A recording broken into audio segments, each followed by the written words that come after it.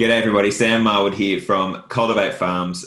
We try and make it possible for people to own their own farm or support them on that pathway to own their farm. And today we're talking with Shaya, who's based up in Byron Bay. Shaya, hello. Hi.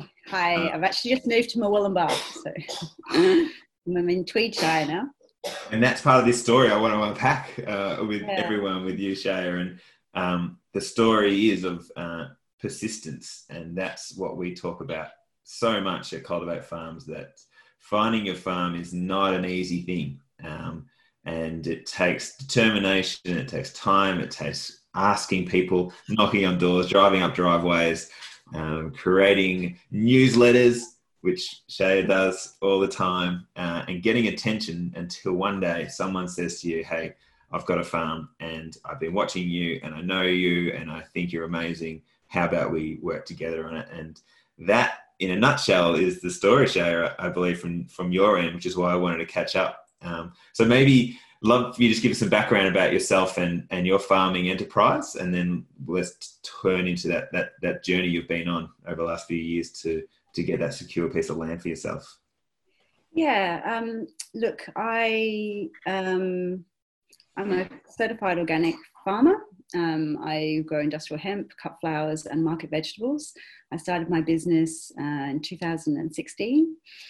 And it's been a huge journey since that point. I came in from an industrial hemp perspective, which is a grain crop. And so I learned market farming really from scratch. And and that's been my journey through as a small scale organic producer, trying to find market share in Byron Shire and beyond. And not only finding market share, but finding that long-term secure piece of dirt as well. Well, I don't know about this. This is the thing for me.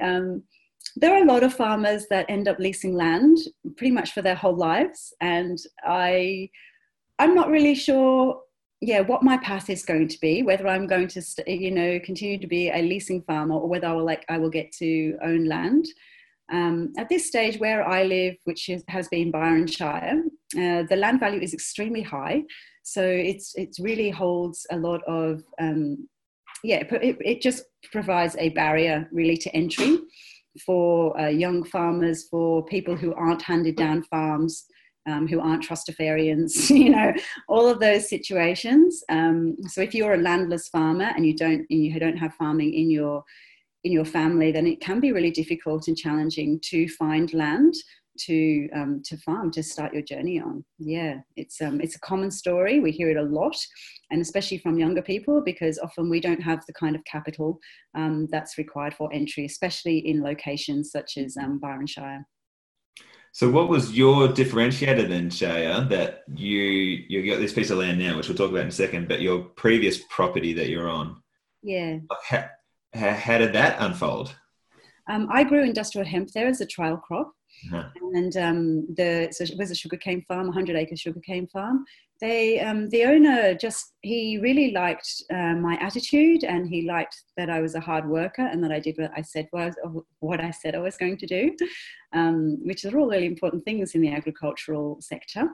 So once he'd seen that, the couple had had an idea that they would like to have a vegetable garden on the property, and I love gardening and farming, and I was just leaving hemp at that time, and it seemed like just an opportunity to move into that. He offered me land on his property, and I stayed there for 4 years. So yeah.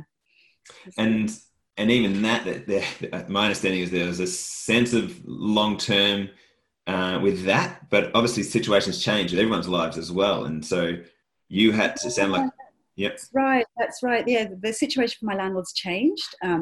They went into retirement, and so they wanted less happening on the land, and they didn't want to manage so much stuff. So it became an opportunity for me to move on. Also, this was before COVID. I was just about to sort of pivot my business into tourism. That was really where I was headed in Byron Shire.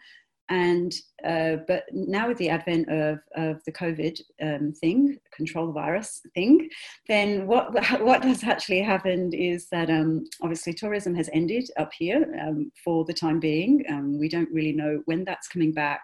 So I really had to look at the situation and be agile in what I've done. So yeah. So we caught up again about a month ago, and we were starting, and you were saying you need a new piece of land, and we're about to start. We wrote a media release and we're about to put it out, and then you sent an email going, actually, I found something and someone in a farm, and I'd love to hear that story, Shay. And I think this is what I really want to encourage with farmers is that you probably get to that point where you're like, I need an answer here. I can't do tourism. The property I'm on at the moment, I'm gonna have to get out of there soon. Yes. Did that just magnify the urgency for you and force you to take different tricks and tacks to try and... It did really. I moved off my farm in December of last year. So I was off the farm before COVID hit in February, which is when I was talking to you. So basically it changed the piece of land that I was looking for. I was looking to stay close to a tourist centre and to be setting my whole business up around tourism enterprises. And because of the COVID situation, it has caused me to change that approach because tourism is no longer a certainty. In Byron Bay, we have about, I think it's something like 1 million visitors come to the place. And I often have a lot of requests for people to come on the farm and to actually experience what it is to farm. And so I decided I really love to educate. I love to talk. And it seemed like a really good way for me to work and to be able to fulfill all of those things. But now the situation has changed. There is no tourism here in the Shire at the moment. Of course, there's lots of speculation as to whether it's going to come back, whether the borders are going to open, whether the international borders are going to open, because a lot of our trade is also international tourists here in Byron Shire and also probably Tweed Shire and the Gold Coast. So it's kind of just needing to keep our eyes really, really closely peeled and watching and trying to remain agile. So what I've decided to do is just to go back into production at this point and watch to see what is going to happen once the borders open up for Queensland. I think it's up near September now, they're talking. Just to see what's actually happening on the markets too, on the produce markets, because I've talked to a lot of different farmers of different crops and everything's all over the shop at the moment. So we're watching to see how the markets are going to pan out and what's happening, because there's all kinds of shifts everywhere across the board in every sector.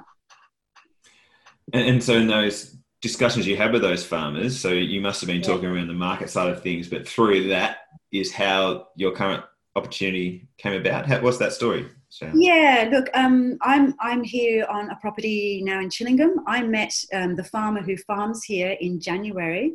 His name is Scott Hall, and the farm he has is Gabalar Syntropic. Syntropic. Gabalar Syntropic Farm, yeah. I think it is, or Syntropic Agroforestry Farm. Sorry, I got the name wrong. I met him in January, and he's another small-scale organic grower in the area, and we got to talking.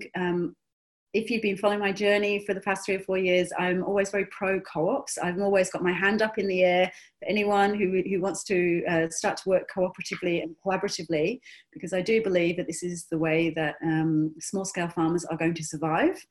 We're not going to be able to do it all independently by ourselves. So the sooner we learn to cooperate and collaborate together and, be able to sell together, distribute together, and do different things like this in a cooperative fashion, I don't know that there's that much resiliency in our sector if we don't move to that.